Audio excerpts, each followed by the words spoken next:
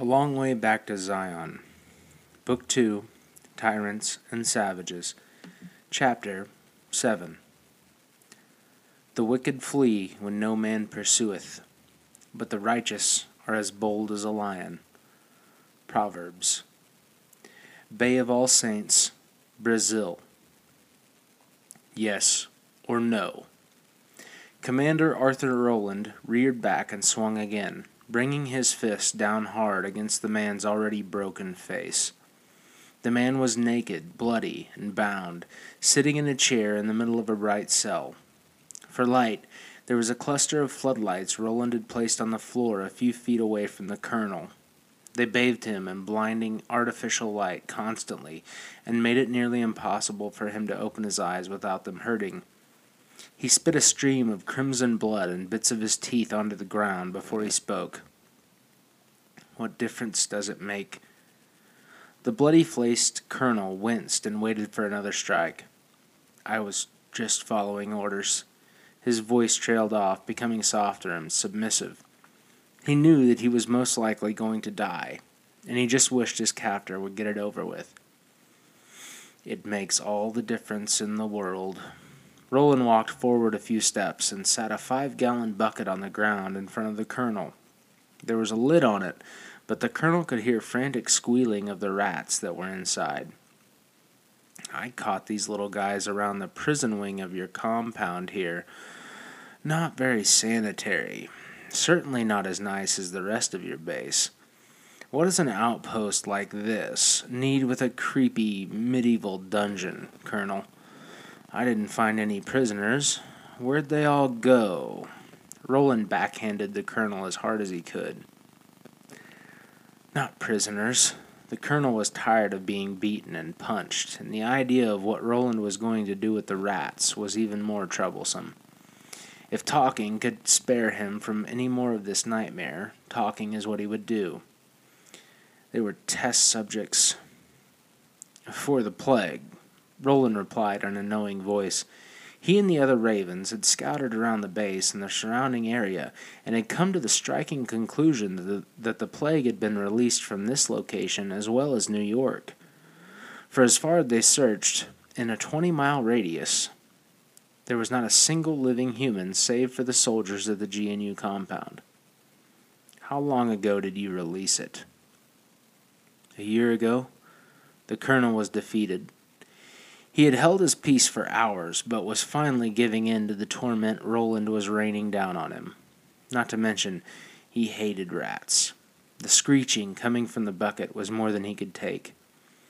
We've monitored it in our section. It has a 90% mortality rate. It's already spread into southern Mexico.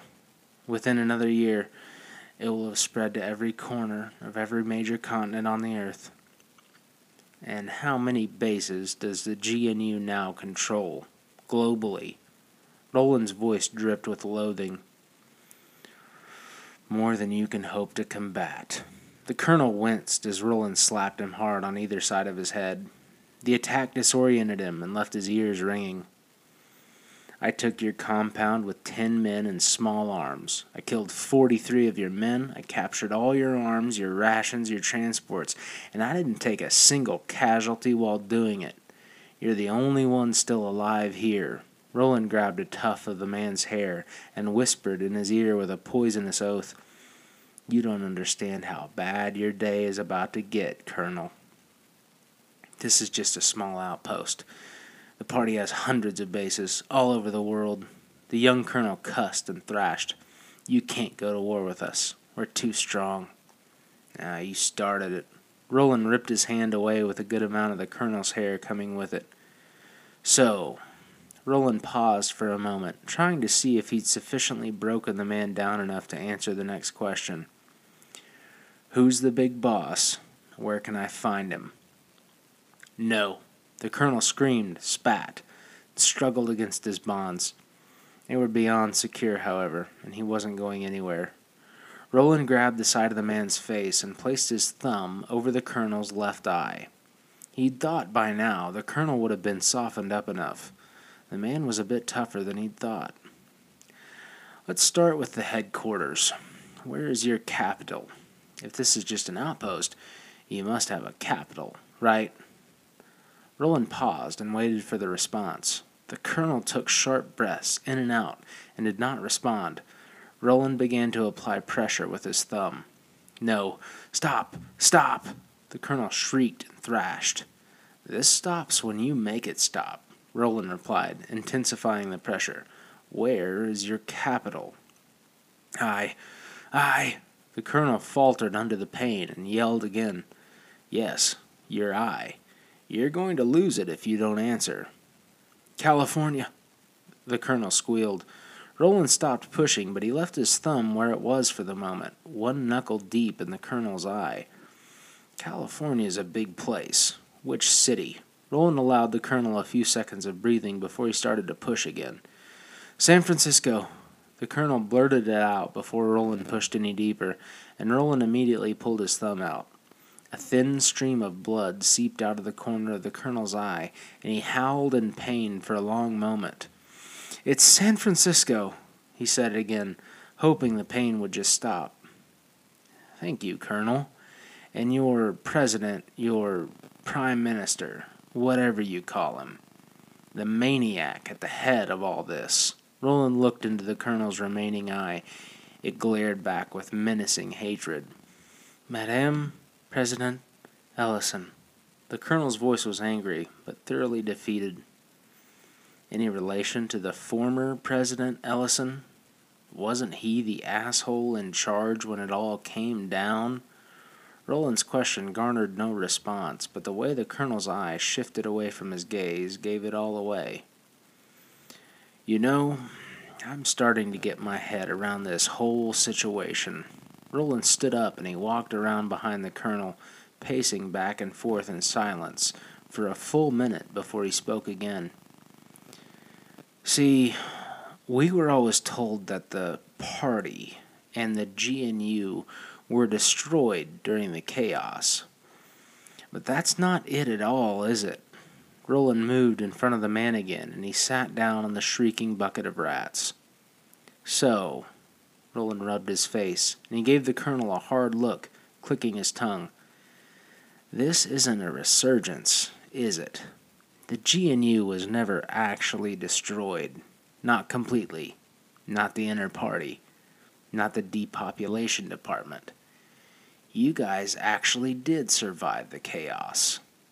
There was no response from the colonel, but by his face, Roland could tell he was onto it.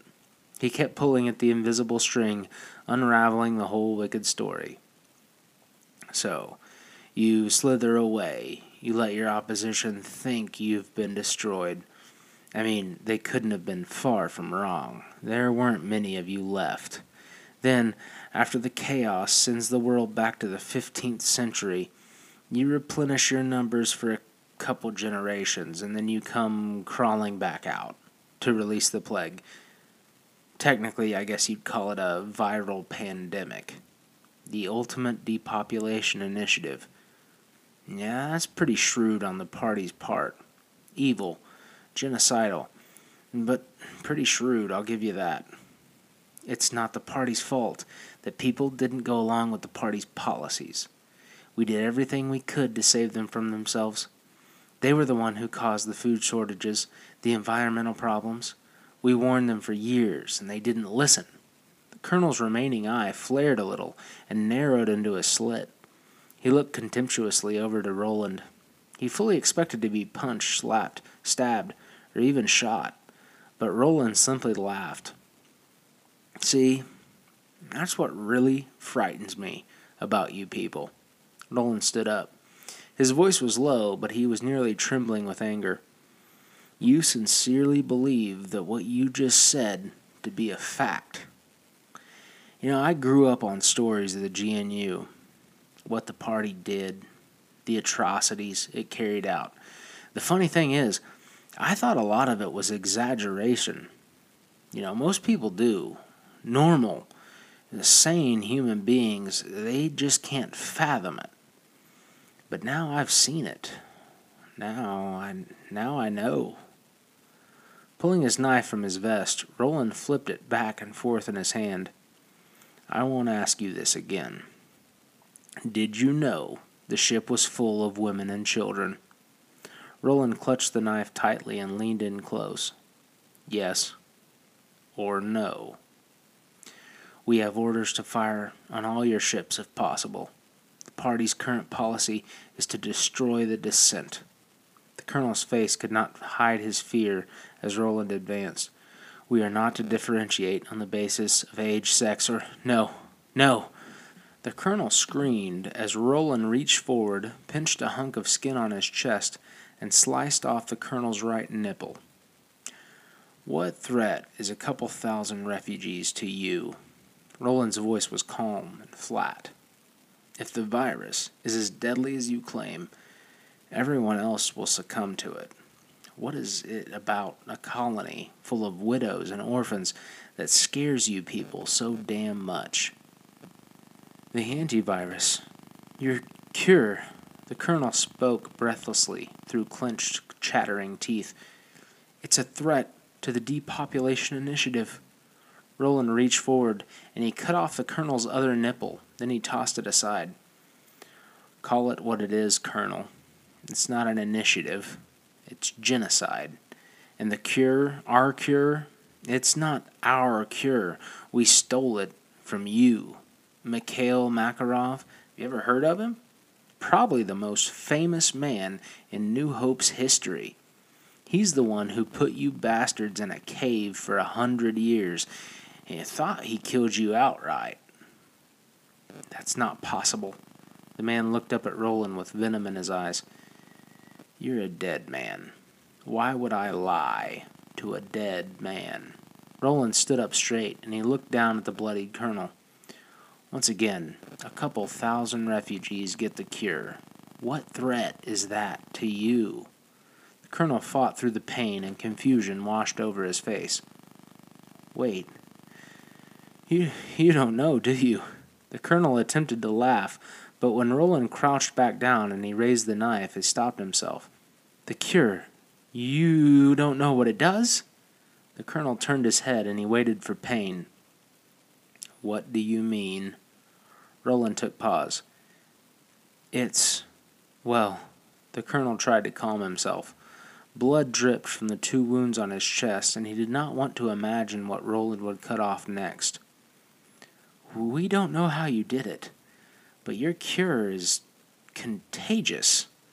It's just as contagious as the virus itself. Now, Colonel, certainly you can come up with something better than that. Roland reached up and he grabbed hold of the man's ear. No, it is. I know it's impossible, and we have no explanation for how you did it, but it is, I swear. The colonel spoke faster. He tried to pull his ear out of Roland's grasp. We've monitored areas where you've been active. Even got our hands on a few people who came into contact with members of your colony. The colonel was breathing deliberately and trying his best to articulate his voice. When exposed to a person who's been given our antivirus, an infected person retains the virus, and its 90% mortality rate, it doesn't change. But when exposed to a person who's been given your cure, the infected subjects, they caught the cure. Nearly all test subjects recovered when exposed to an individual who's been given your antivirus. Do you have any of this on file where I can see it? Any proof? Roland was still skeptic, but open to look at proof if the colonel had any. Yes, on my computer. In my office, the password it's Oscar Yankee 05531 Hotel Lima. The colonel breathed a sigh of relief when Roland stepped away toward the door. Roland pounded twice on the heavy cell door and it opened. Check the colonel's computer for any files related to the plague. Password is OY05531HL. Roland nodded toward Levi, who wrote the password down on a small notepad. Is Team 2 back from the coast yet? Yeah. Levi's voice was a mixture of anger and sorrow. Ship's at the bottom of the bay, Roland. No one left, no way to reclaim anything. We're still looking, but it doesn't look hopeful. Levi's face was stone as he said the words, but it brightened slightly with the last sentence. They did find one survivor. Little bunged up, maybe a concussion. But other than that, perfectly healthy. Who? Roland was taken aback. The fact that someone had survived was a miracle in itself. Your little Pickett boy. Kid's as tough as nails. Or lucky, or both. Levi allowed himself a smile, but it faded quickly. He's the only one, though, Roland. He's the only one they found alive. Levi left it at that, and he whisked off down the hallway toward the door of the prison wing of the compound. Roland left his back to the colonel for a couple moments before he turned back around. All right, Colonel. This is the last time I will ask this question. If you don't answer it to my satisfaction, I'm going to cut off something you'll miss a lot more than anything else. Striding back toward the colonel, Roland crouched down and he rested his elbow on the colonel's leg, the knife hovering above his crotch. When you fired the missiles, did you know the ship was a refugee ship? Did you know it was full of women and children? Yes or no? Yes. The colonel was close to tears, and he pulled his chin into his chest. I was just following orders. Roland did not strike or cut. He stood up, and he sheathed his knife, stepping back toward the door. Wait, where are you going? Roland did not respond. When he reached the bucket of shrieking rats, he picked it up on his way to the door. I'm going back to the files on your computer, Colonel. Roland reached the door and he paused without looking back. If anything is not as you described it, I'm sure I can get back here in time. In time? In time for what? What do you mean? The colonel was becoming frantic now. He had hoped during his entire interrogation to see Roland simply walk away. Now, however, as the man was leaving, the colonel realized how dreadful isolation would be in that room with no food or water, tied immobile to a chair. Before you die of thirst, Colonel. Roland stood like a stone in the doorway. He reached down to the bucket in his hand and he wrenched the lid off. Tossing the open bucket across the cold concrete floor, the rats poured out this way and that, scrambling into the dark corners of the room out of the colonel's sight. Or before the rats get hungry. Roland pressed the door closed, locking it from the outside, and walked out of the building. Outside the dingy prison building, he was met by 5 of his ravens and Adam Pickett. The boy rushed up and flung himself around Roland's waist, gripping tightly to him. For a moment, Roland's hard heart melted and his anger dissipated. You're all right, little guy. Roland put his hand on the boy's head, and he held him close. He was not crying, but Roland noted that with everything that had happened to the young boy, it was a miracle he showed any emotion at all. He wondered what the lasting effects would be on the boy's psyche. Adam looked up to Roland and caught his first glimpse of Adam's injuries. One of his eyes was puffy, and it was deep shades of black and blue. He had a superficial cut across his cheek, which someone had already tended to. It didn't need stitches, but a few butterfly strips held the wound closed. Through the black and blue of the eye, the injuries, though, Adam's face was serious and brave. It made Roland's chest expand with pride. The boy's resolve wasn't broken yet. We've scanned the beach for survivors all morning, sir. Matt shook his head, leaving the sentence unfinished. We need to move ASAP, Commander. We've no way of knowing when reinforcements could show up. We saw a runway. They might have air support. Even if they don't, they might have another base somewhere around close. They'll be sending a search party sooner or later when they don't receive contact from this outpost. If they had air support, they'd probably be here by now, Mark reasoned. His face was dejected and sorrowful, but none of the ravens were admitting defeat. Where are we going to go? Carson spoke up in an uneasy voice. We couldn't reach the colony even if we had a secondary location. We don't have a ship. It doesn't matter where we go right now. Just away from here. Edward held his scoped rifle at the low ready. and he gave Roland a look of urgency. "We take the transports we found, we load them up with all the munitions we can carry. We head in country." "If what the colonel told me was true, there isn't a civilian population within 100 miles. Roland nodded to his men. "We'll be able to move freely. Head to the compound and round up all the supplies you can find. We leave in an hour. Food, weapons, all the intel we can gather." "Aye, aye, sir." John slung his rifle to his side, and he strode toward the ATV at their backs. In a few minutes, the group was in front of the compound, loading the ATVs. The transports were new tech, and ran off of hydrogen motors that used water, much like the Morning Dove had, just in a smaller package. As long as the ATVs held up, they could find water, they could drive across the whole continent. The bodies were reinforced with light body armor that would stop anything short of a .50 caliber round, and the tires were airless and could take as much of a beating as the rest of the vehicle. Seating, 2 in the front and a gunner in the back, 2 of the ATVs featured an aft-mounted minigun that could lay down an impressive amount of firepower. The third ATV could seat 6, but it was laden with all manner of weapons and supplies. "These things are—" Walt took pause when he noticed Adam was standing close, and he refrained from using the word he had originally planned on. "Frickin' mean. What are we going to call them?" "They're transports, Walt," Phil replied, strapping down the 4 rows of 5-gallon containers to the top of the 6-person ATV. "They don't need special names." Phil hopped down and adjusted his chest rig, then he wiped the sweat from his forehead with a bandana. Nah, that won't do," Walt gesticulated, tossing his pack onto the back of the lead ATV beside the minigun. "We gotta have a name for our little war wagons here." "Llama, Light Armored Mobile Assault ATV. That's the designation in the manual here." Edward tossed the manual back to the glove compartment and he shut it. "Happy?" "That's awful," Walt replied, stepping into the back and settling into the gunner seat. "I'm just going to call it a wagon, I guess." There was no reply from any of the other Ravens. Everyone was still reeling from the loss of the ship and all the people aboard it.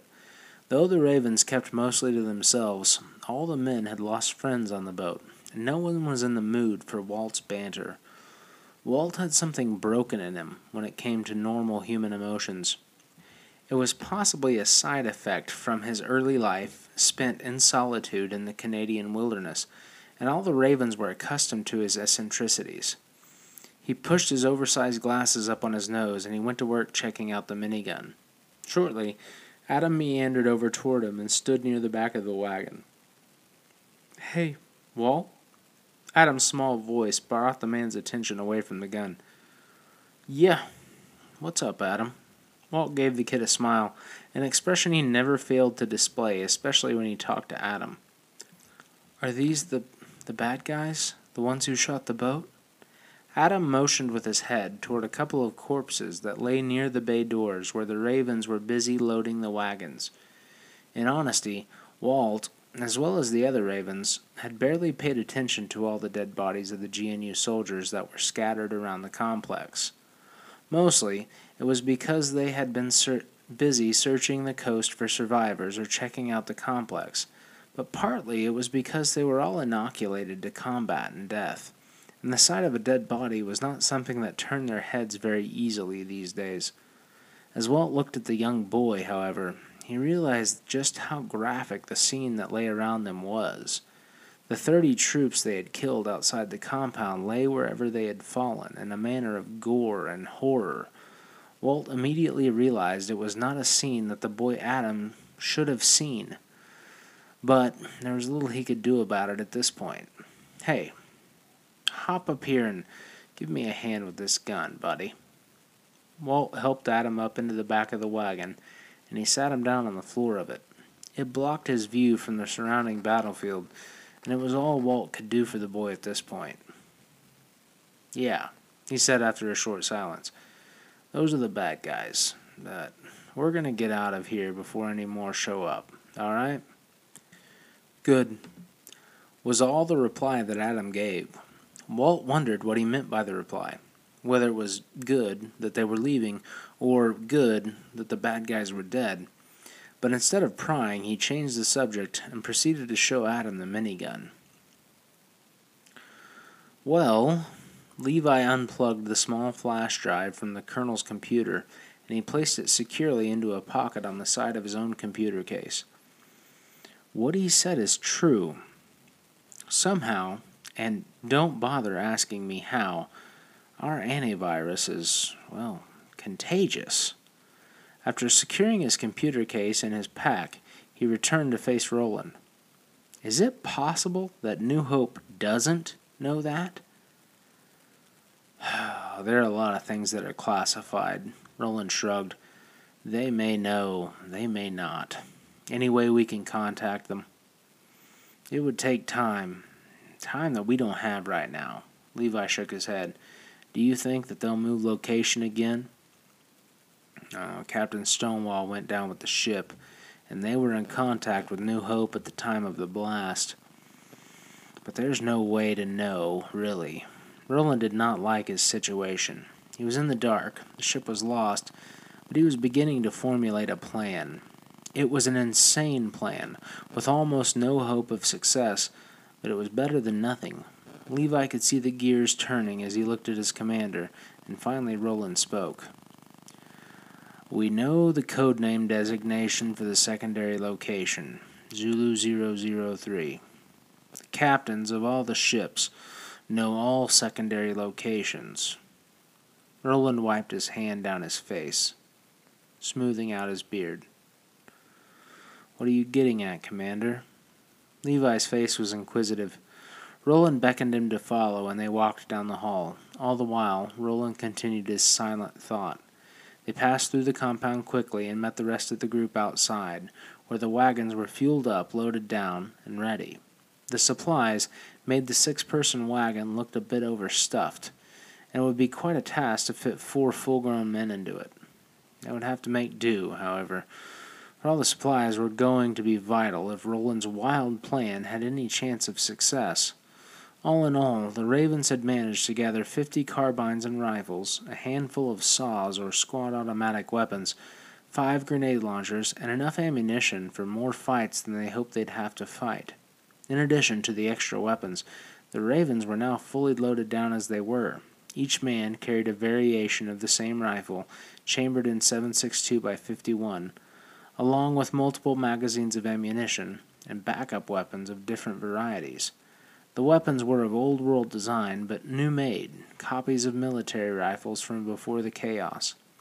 All their gear hung from their plate carriers, which contained steel plates. Shrapnel could be a problem with the solid steel plate, but it was better than taking a round full-on in the chest. Along with their weapons, they all carried 80-pound packs on their backs that housed everything they needed to survive indefinitely wherever they could find themselves, outside of an Arctic climate. Because of the transports, they would not be going on foot. That meant they wouldn't have to scale down their gear or leave anything behind. Everyone looked up when Roland and Levi approached, waiting for their orders. All right, boys and girls. Roland stepped up forward to address the group. Hope you got everything you need because we're headed out. As for the long-term mission, we're without a ship and a captain. We have no way of knowing where New Hope will be gathering without a captain, and no way of reaching New Hope without a ship. That brings us to the plan. Everyone's ears perked at the mention of an actual plan. Roland was happy to see their receptiveness, because it was going to be one hell of a long shot. Chapter 8. We must stop thinking of the individual and start thinking about what is best for society. Hillary Clinton. San Francisco, California. Judith Ellison always wore dresses. They weren't mild or flat like most of her secretaries and maids wore, but bright and bold shades of red, blue, green, or black, depending on her mood. Though she considered herself the epitome of an empowered woman, she'd always thought the female party members who religiously wore pantsuits or short-cut hair were trying too hard. She had once been very attractive, but her age was beginning to catch up to her now, and that bothered her. It took her a bit longer to get ready in the mornings, but she could still fade the lines and wrinkles with heavy makeup and regain some of her youthful resemblance. She peered at her reflection in the mirror and straightened out the blood-red dress. After checking to make sure her hair was in place, she was satisfied she looked presentable. She had a lot on her agenda today. Besides the debacle down in Brazil, there was another, more pressing issue to address. The mysterious antivirus was spreading as fast as the virus itself had. The greatest depopulation initiative in history, the GNU's miracle virus, had taken decades to perfect, engineering it in a way that nothing could stop it. Now, it seemed, the Descent had whipped up a solution seemingly overnight. Not only that, but there were hundreds of populated areas where the plague had failed to reach in North America alone. Mostly concentrated in the two major mountain ranges, these groups varied in size from small villages to small city-states, and even what appeared to be a whole nation-state hidden away in the former state of Utah. The virus, their answer to the human population problem, had utterly failed. Now, it was up to her to come up with a new plan. She wouldn't be consulting the viral experts and lab coats any longer. They were at the bottom of the bay. No, it was time to get a little more direct with regards to combating the population problem and the Descent. The Descent. Judith's hate for these people knew no ceiling. It could not be quenched or lessened. They were to be destroyed, obliterated, and erased. To purge the world of the filthy, violent, uncivilized, and parasitic sickness that was the Descent, Judith Ellison would do whatever was required. They realized from the beginning that there would be pockets of Descent that were untouched by the virus. That's precisely what the General was training his combat teams for. However, with the introduction of the impossible antivirus, there were 3 or 4 times the number of population centers that had survived. They had not planned on that. More dissenters meant more soldiers. More soldiers meant more time, arms, and resources. Military resources were something she didn't have to the extent she now needed. Of course, if the virus had done its job, more military resources would not have been needed. After the Descent was destroyed, the military resources would not be required. The party would not require military at all, just a police force capable of keeping the lower classes in check. That meant the party would have no need for bombs, combat vehicles, or any other war-fighting technologies. As such, the party did not currently have the ability to replace anything more than small arms and munitions. Once a bomb was used, there would not be one to replace it. Once a combat helicopter went down, there wouldn't be another to take its place. All of it was trying her patience. Impatience was Judith's most prevalent character flaw, and she was finding it harder and harder to hide that fact. Today, she thought, today we'll come up with a solution. Today we'll start mobilizing soldiers. Today is the day. She would have to act fast to deal with the Descent, using what nuclear weapons she had on the largest targets and dispatching soldiers to clean up the rest. If she hit the Descent swiftly, they would not have time to rise up against the party. She would not make the same mistakes her ancestors had. Turning on her heel, Judith strode out of the room and into the hallway that led to her office. Her heels clicked and clacked along the floor smartly, and she swayed her waist back and forth as she walked. It was slight and practiced, drilled into her head at a young age by her mother. Too much and you look like a whore. Too little and you look awkward and weak. Her mother had been an astute instructor. Wherever Judith walked, people moved quickly out of her way, ducking into offices, cutting off conversations, and finding something, anything, to do that would make them appear busy. Judith ignored them all and crossed into her office where two men were already waiting for her. "Put your hands down," she spat, whisking by the two soldiers clad in camouflage uniforms. She took her seat behind the desk and looked at the two venomously. "You better have something for me today, gentlemen. Did I say you could sit?" She furrowed her brow and her eyes squinted when one of the two men glanced at a chair in front of him. "Ma'am," General Bradford began, immediately pulling his eyes away from the chair, "we believe this ship is connected to the same group as the other ship we captured a few weeks ago." "And what brings you to this conclusion?"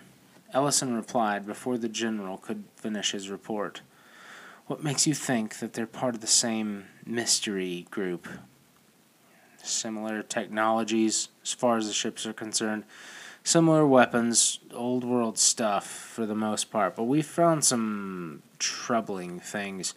Some of the technology seems, well, it's beyond the capabilities of anyone else we know of. The ship was sunken in the harbor along with its captain and crew, but our recovery teams have managed to gather some intelligence on it. Our Brazilian base was ransacked, however. There's no trace of the insurgents when our men arrived at the base, but they took a good amount of small arms and ammunition, as well as 3 transport vehicles. It appeared that they tortured Colonel Costa. I'm not sure if he gave them anything. He was dead when the team got to him." Judith breathed audibly and shook her head. "And what, if anything, did the colonel know to tell?" Judith was becoming angrier now, if that was even possible. "Not much, ma'am." The younger man, Lieutenant Grayson, spoke up. "Beyond need-to-know information about the orders and common knowledge about the party."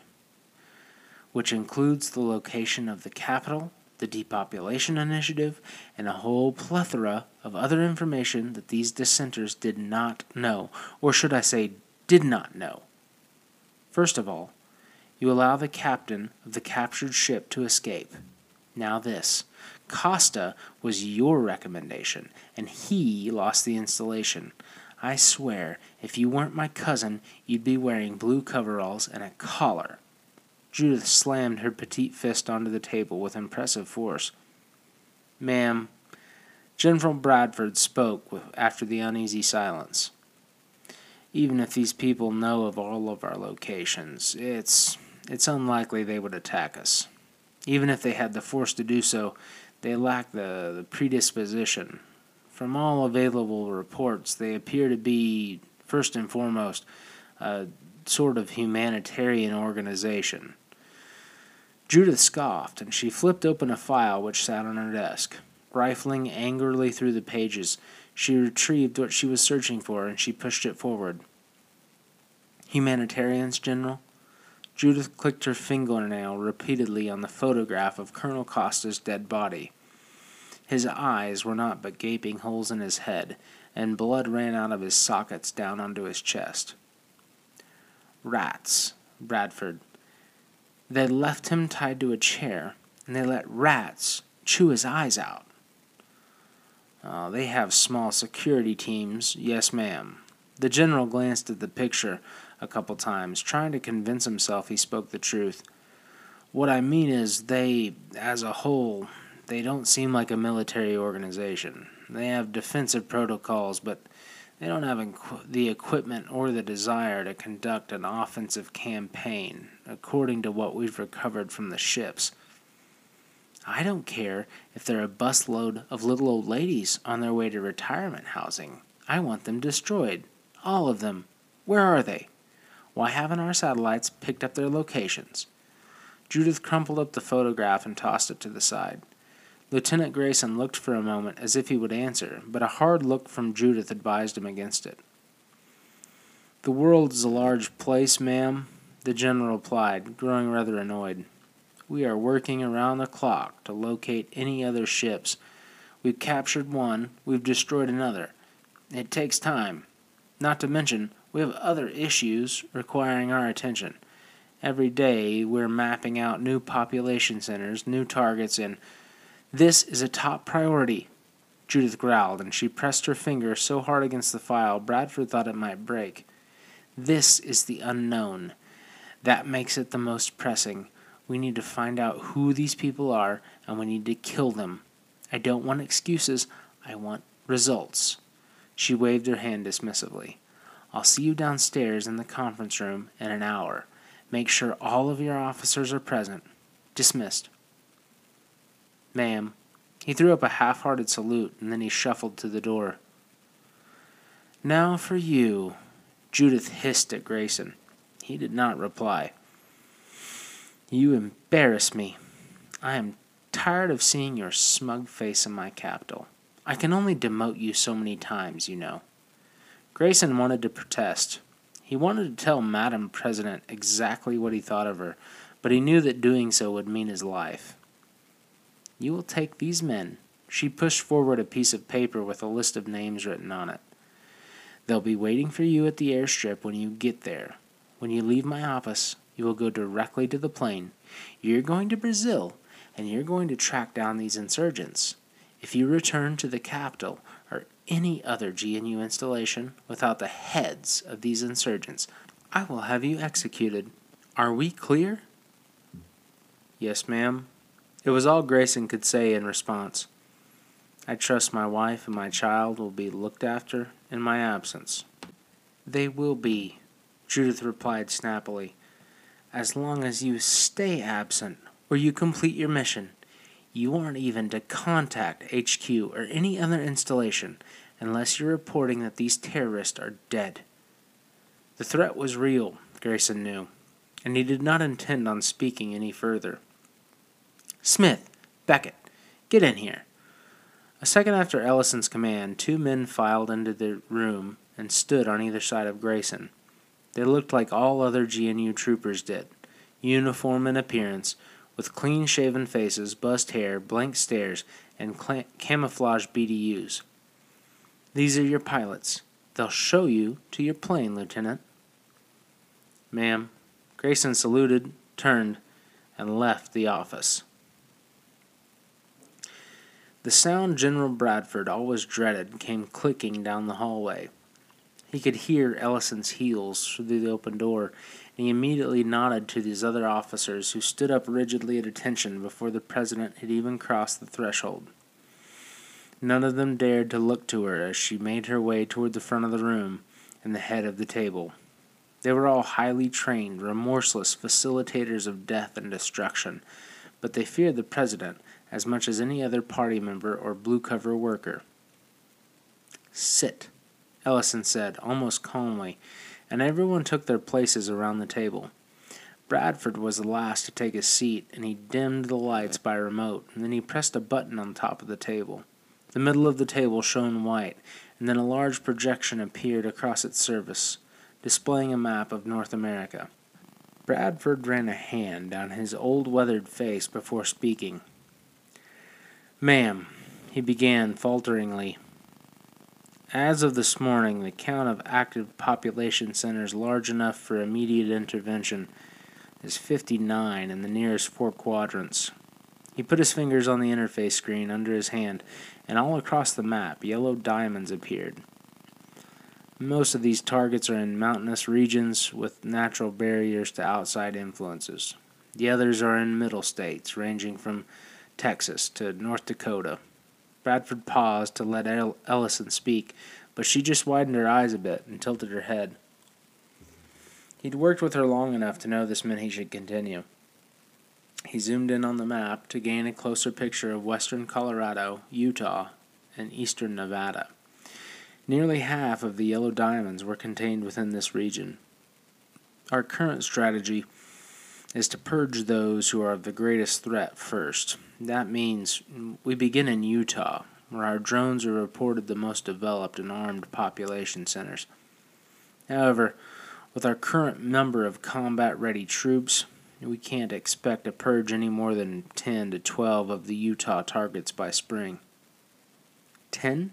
Ellison leaned back in her chair, and she folded her hands in front of her. 12. Her annoyance was plainly seen on her face even in the dim light, so Bradford took the opportunity to speak again. We can spare a few warheads on the largest population centers, he replied quickly. But we'll still need boots on the ground to finish the job, especially in the Wasatch Range where it'll be easy for large numbers of the descent to hide. Taking into account the terrain, the winter conditions, and our current number of combat troops, we'll be lucky to purge 12 by spring. I'm sorry, ma'am. I don't want your apologies, General. Ellison clenched her teeth. How many troops do you have in training and reserve? They can be deployed as well. It won't be difficult to kill a bunch of primitives living in the mountains. Bradford had to catch himself before he replied. He knew full well that the people they were discussing were not as primitive as Ellison believed, and they would put up a tough fight. But Ellison would scoff at that fact. She had admonished him before simply for referring to the Utah dissenters by their chosen name, the LDS Republic, and he didn't want to rehash the subject. She wanted the problem resolved by him and did not want to hear how difficult it would be. Any more troops in the field would weaken us too greatly here at home, ma'am. Bradford had a card to play, a possible solution to the problem, but he did not want to come right out and say it. It was too radical an idea.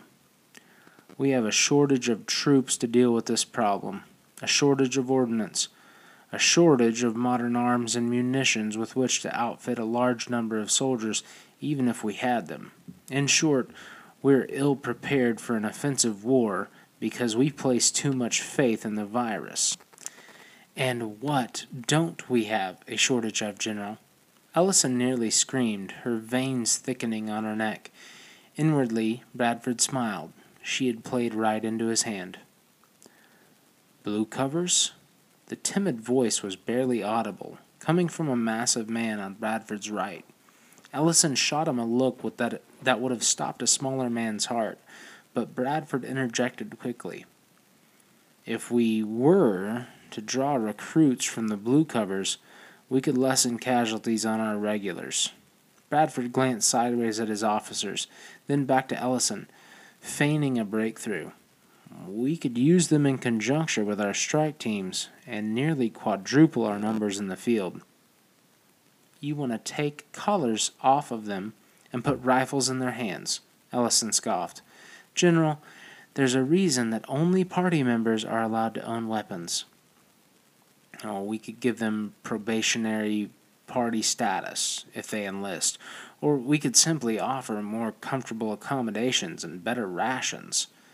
Bradford was sweating a little. He was not out of the woods yet. What he had suggested was not exactly in line with party doctrine. In fact, it was borderline sacrilege, but it was the only solution he could come up with. The latter would probably suffice. We don't have the weapons or ammunition to outfit them. Another general, lower in rank than Bradford, shook his head and frowned. Most of our targets don't have ammunition or weapons either. Those who do have guns could only have a small, finite amount of ammunition. Bradford shot the man a sideways glance as he continued. It's true we don't have enough modern rifles to outfit them, but we can clean out the contraband lockers. We can give them old-world weapons. Even still, there are warehouses full of confiscated weapons from the old world. Bradford nodded. That will lessen the threat to our handlers, but still make them effective against unarmed or underarmed dissent. Although using blue covers will keep the capital more defended, which I feel is prudent, taking into account that our other problem is still a mystery. This faction, they may have more ships, of which we're unaware. And if the blue covers go rogue once they're in the field? Ellison's tone was still cautious, but she seemed to understand the positives of the general's plan. If our arms fall into dissenting hands, we can make our overall mission more difficult to complete. We leave their collars on, Bradford assured. They'll be under our supervision every step of the way, and if they disobey orders and become a threat, we neutralize them. Ellison's expression was changing, and she began to smile slightly. Bradford exhaled a sigh of relief. One push of the button and the troublemaker is neutralized, in a gruesome enough way that it will make the others more likely to comply with orders from then on. Well, Ellison's smile widened. At least I have one military man who can think critically and solve problems, even if the rest of you are useless. She scowled at the other men at the room. I trust you're ready to begin training these recruits as soon as I give you the go-ahead. Yes, ma'am, Bradford replied assuredly. Well then, go ahead, General. I want your blue covers trained and ready for deployment in 6 weeks.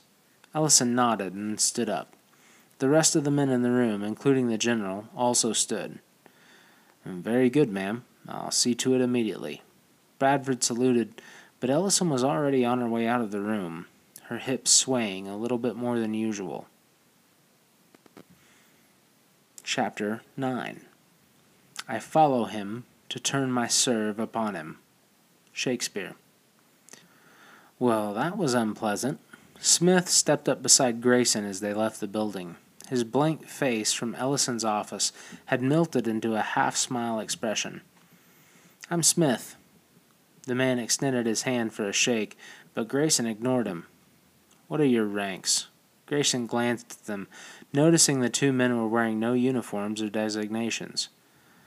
We don't have any. Not anymore. Smith's reply was sheepish. We've all been stripped of them prior to this little mission. The whole crew, that is. So, what did you do to incur the wrath of our Madam President? Grayson's annoyance was plain. First Ellison had stuck him with an improbable mission, and then she'd given him a team of malefactors. Beckett there went AWOL for a few days, and me? Smith chuckled. Well, let's just say I got friendly with one of the higher-up's lady friends. How higher up? Grayson could have guessed. High as high goes, Smith sniggered. Where'd you go AWOL, Beckett? Grayson didn't much care at this point, but he figured he would ask nonetheless. In the bottom of a few bottles of that hooch the blue covers make, Beckett shrugged. Thought I had leave to tell you the truth. I think somebody made a mistake up the chain. Not much I can do about it now, though. And the rest of the men? Grayson's mood was growing fouler with every step toward the airstrip. Not really sure, Smith shrugged. This and that, but they're all shooters. It's not a bad bunch, all things considered, as far as combat ability, that is. Is the plane squared away? Grayson sighed. They had arrived at the strip, and the men were loading 2 llamas into the belly of the plane, along with the rest of their gear. 2 llamas, gear, 9 shooters, and enough fuel to put us in Brazil, Smith smiled, trotting up to the plane. We'll be lucky to make it in that thing, Grayson shouted after him. The plane was most likely the oldest cargo plane in the hangars. The bitch could have at least given me 2 more shooters, Grayson said underneath his breath. The llamas hold 6 apiece, he clarified when he noticed Beckett was still standing beside him. That's why we only have enough fuel to get there, Beckett laughed. This is a one-way trip for all of us, Lieutenant. Grayson glanced over to him.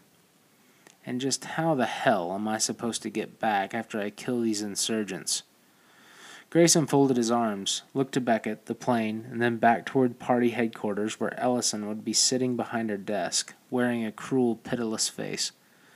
For a second, he thought he'd refuse the mission and take whatever punishment she'd give him, but then again, he knew that would be death. Ellison didn't make threats. She made promises. Don't worry, Lieutenant. Beckett noticed Grayson's furious expression, and he gave him a serious nod, motioning toward the plane. I shoot pretty good for a pilot. We'll make it back. Grayson felt no better about his mission when his feet hit the ground in Brazil. His men loaded the gear into the llamas, and they all mounted up and moved to the airstrip, heading up the road toward the base. The base was an initial investigation point, and it was as the team had left it. The bodies had all been burned, and the base had been stripped of anything that could be useful, but there was still blood staining the walls here and there was spent brass surrounding the entrance in a semicircle. Grayson drove up to the entrance and paused, taking in the scene.